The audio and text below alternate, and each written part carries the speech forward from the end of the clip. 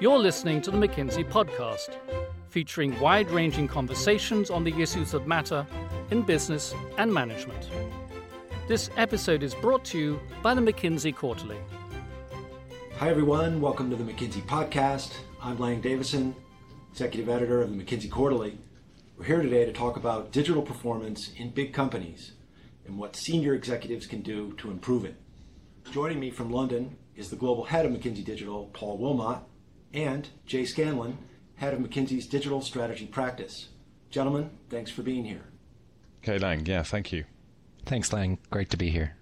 So you've got a single, simple metric to measure the digital maturity of a company. You're calling it the DQ, or Digital Quotient. And what are you finding as you apply that? Is everybody doing equally well, or more of a range of performance? So, Lang, we are still in the very early days of the digital transformation that is sweeping through our global economy. As a consequence, it's unsurprising that digital leaders massively outperform their digital followers and digital laggards in the sophistication and quality of their digital quotient. And in fact, a few things that digital leaders seem to do right that digital followers and digital laggards struggle with significantly. The first is that alignment between overall corporate strategy and the digital initiatives that they're pursuing in order to transform their core business system and to pivot their business model towards growth and away from the headwinds that digital can create. The second thing they seem to do is really be able to drive a fast and agile culture. And the third is to get the right organization factors in place. That's talent, people, processes, structure, and systems that really make a difference when it comes to performing in this new world. The research shows some companies are getting it right, even as others are lagging behind. And it also sounds like it's strategy that comes first. So when it comes to strategy, you'd think it'd be easy to mistake yourself for a pure play disruptor along the lines of an Uber, perhaps. Can every company be an Uber? No, I don't think, Lang, that every company can or actually should aspire to be an Uber. Uber has got its own business model, and it's got a very specific set of things that allows it to make money. And it's very similar to other pure play digital disruptors, Spotify, Netflix, and others.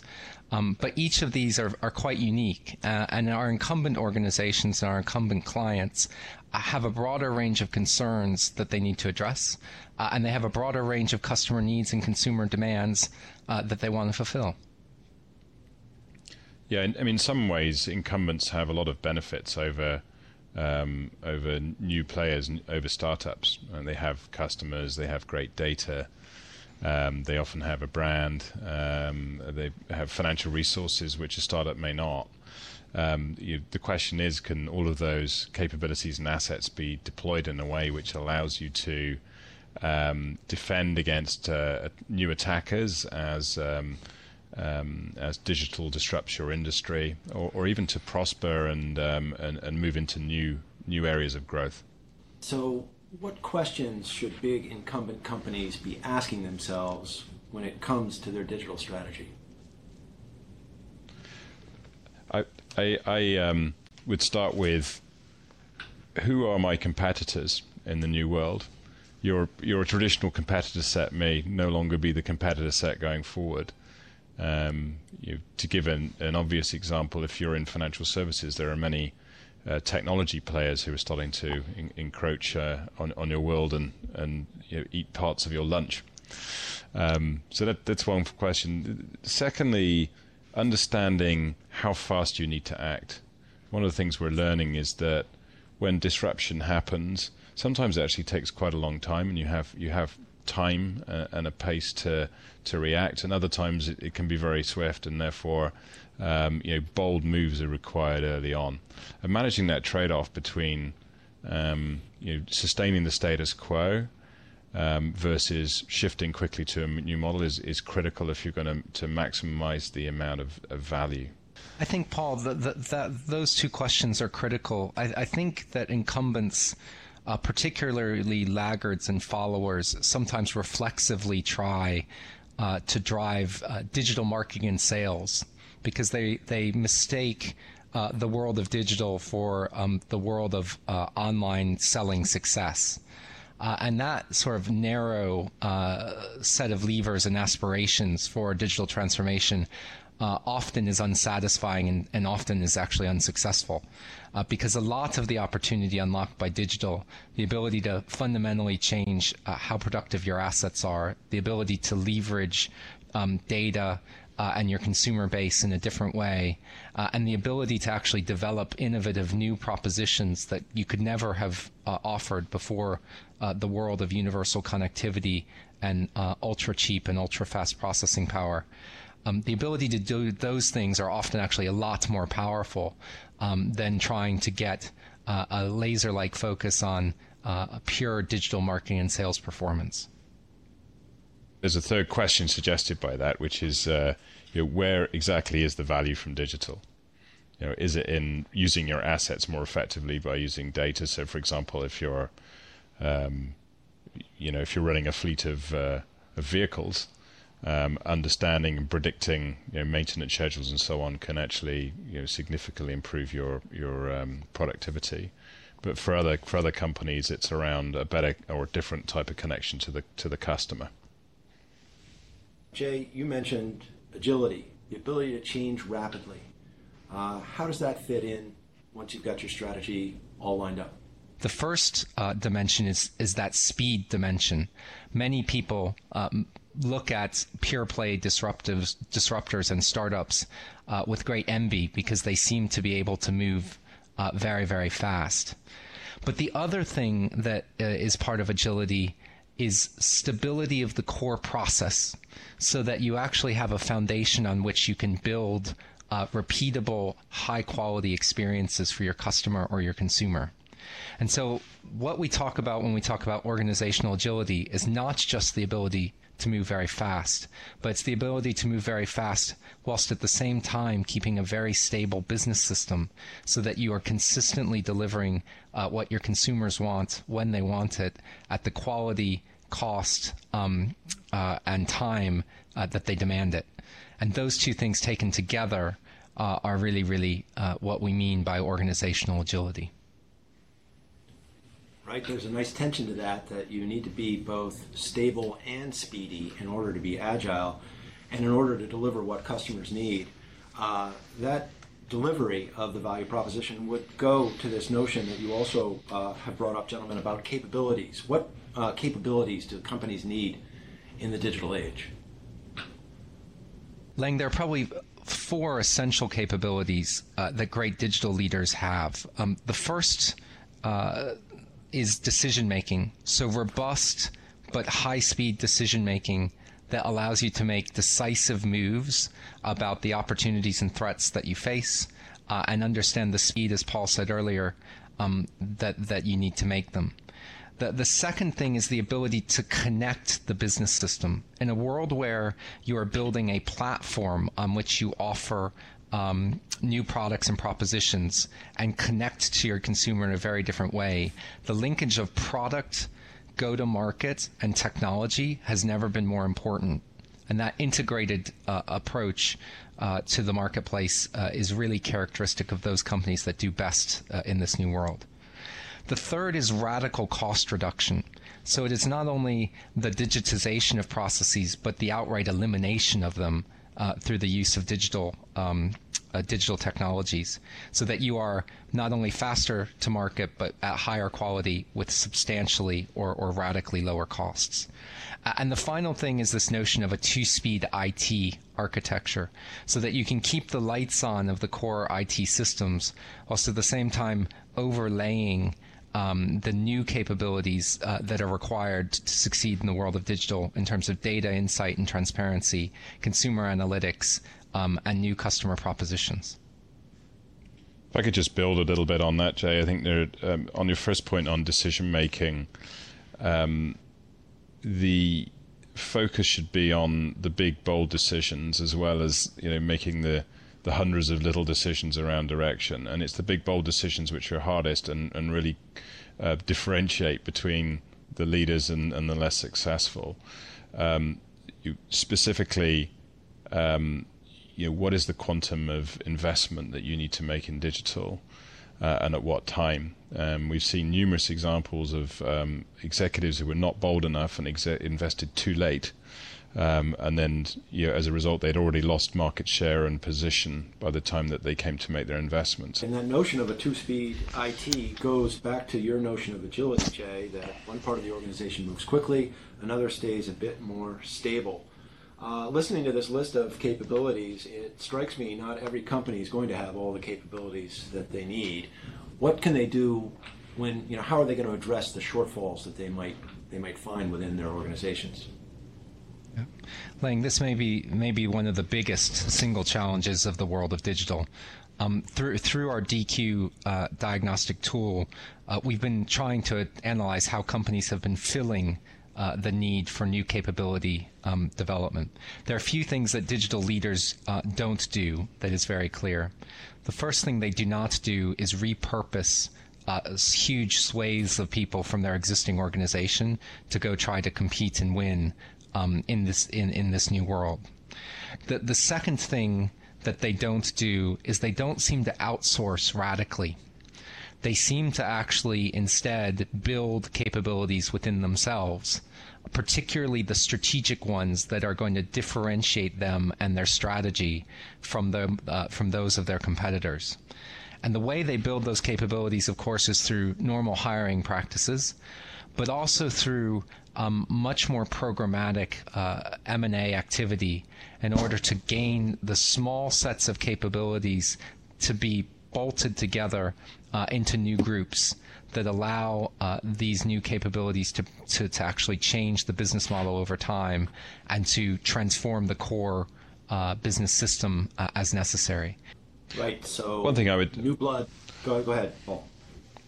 I was just going to say that a couple of points. One is you bringing in talent from other industries seems to work typically, but only up to a point. If you think that you can replace your team with a team from another sector or other sectors, and they will drive the digital agenda, you can go too far with that. Really, a mix of people who are trusted and know the business with outside talent seems to work well. The second point is we found that by creating a new environment, a new decision cadence, providing the right kind of cultural guidelines, you can actually shift the way that an organization is working and develop some of these new capabilities in time in-house. But they do require incubating in usually in a dedicated semi-separate unit. I can imagine to some senior executives, some of what we're talking about might seem to have some risk associated with it. What kind of appetite for risk is required to move forward in the digital age? It's interesting because the stock answer here is, you need to be more willing to take risks, and I would say I would give a slightly different view, which is you need to think much more carefully about the risks you're taking, and then be prepared to back the winning strategies that you have wholeheartedly. So specifically, doing lots of experiments with different new propositions or products and business models can be a very effective way of learning about your customers, learning about what can work in the market. But that's a good way of de-risking what you're doing. The important bit is putting all of your resource behind the winning strategy when you find it, and that is where in theory is a more risky bet, because you have to basically place your resources in one place rather than smearing around. But we have found that companies which are successful are very targeted about how they're investing, and their plan and their strategy for digital, rather than trying to be too broad brush. If you are, as an organization, very disciplined about understanding both the speed and potential magnitude of transition or disruption that is likely to happen within your industry, there is a mistaken notion that not acting somehow reduces risk. But I think, as Paul has suggested, and I have as well, that's a mistake. The status quo bias of managers does not actually make that decision to stand still any less risky. And in fact, if you can convince yourself that the world is going to change around you, the choice to stand still is actually the single biggest risk you would take. Right, not doing anything may be the riskiest move of all. When it comes to reallocating resources from parts of the business that are perhaps lagging and towards places in the strategy where there are opportunities to be had, anything we want to say with regard to reallocation of resources? Yeah, I think there are actually three observations about the reallocation of resources. The first is that digital leaders appear to aggressively seek external opportunities, both through alliances and partnerships, but also through M&A, and therefore the reallocation of resources through inorganic means is very helpful. The second thing is that choosing what you discontinue and moving resources purposefully and aggressively away from those areas that are going to be less successful in the world of digital to the areas where you think you are going to be more successful is also very important and very, very common amongst the best performing digital leaders, particularly in those industries that have been most disrupted in the past. And then the third thing is that backing winners with scaling investments so that you can build a virtuous circle of returns and brand and network effects so that once you begin to win in the marketplace, competitors find it harder and harder to keep up. That is a winning success formula through reallocation that seems to characterize those companies that are out in front. What else comes into play when you look to get your strategy right, your culture right, your capabilities right? You have to find coherence in whatever organizational model that you choose. And that coherence is not just in the lines and boxes of the organizational structure, but in the way in which your processes align and drive cross-organizational collaboration, and the organizational practices around talent, including incentives, role modeling, and behaviors that drive the very best out of new digital talent. There are a few things, though, that digital leaders seem not to do. The first thing they seem not to do is create internal competition within business units. So those organizations that truly believe they need to cannibalize their core business model, they almost always carve out that business unit into an independent and standalone entity. The second thing they tend to do is drive accountability and empowerment. It is not in the culture. It is not just a matter of the ping pong tables and Friday afternoon beer that drives talent to really succeed in this world, but it is the ability to give them very challenging problems and both the empowerment and accountability to go solve them. And then finally, I think this is by far the single most important thing with an organization is around leadership. And this leadership question around digital is one for the board of directors and the CEO and cannot be easily delegated below that level. Most industries are going through some kind of disruption due to digital. It varies in terms of timing and it varies in terms of degree, but most industries are going through some level of disruption. Secondly, getting the direction right and knowing exactly how you will react to that and how that your strategy is going to play out in this new world and being very certain on it is important. And that is surprisingly hard to achieve. It requires the executive team to spend a lot of time really understanding how the world is shifting around them, and then taking some very bold calls on exactly how to reallocate resources and doing it quickly. I think that's right. I mean, like so many things in companies, it's the honest and thoughtful application of leadership, and then the right application of time, talent, and capital resources that distinguishes those companies that ultimately win in their competitive environment from those that are less successful.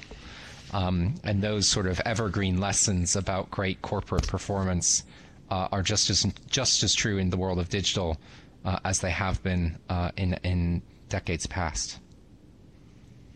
All in all, a daunting set of challenges to address what is a big opportunity in the digital age for big established companies. Gentlemen, thanks for being here today. It's a pleasure. Thank you. Thanks, Lang. You've been listening to the McKinsey Podcast.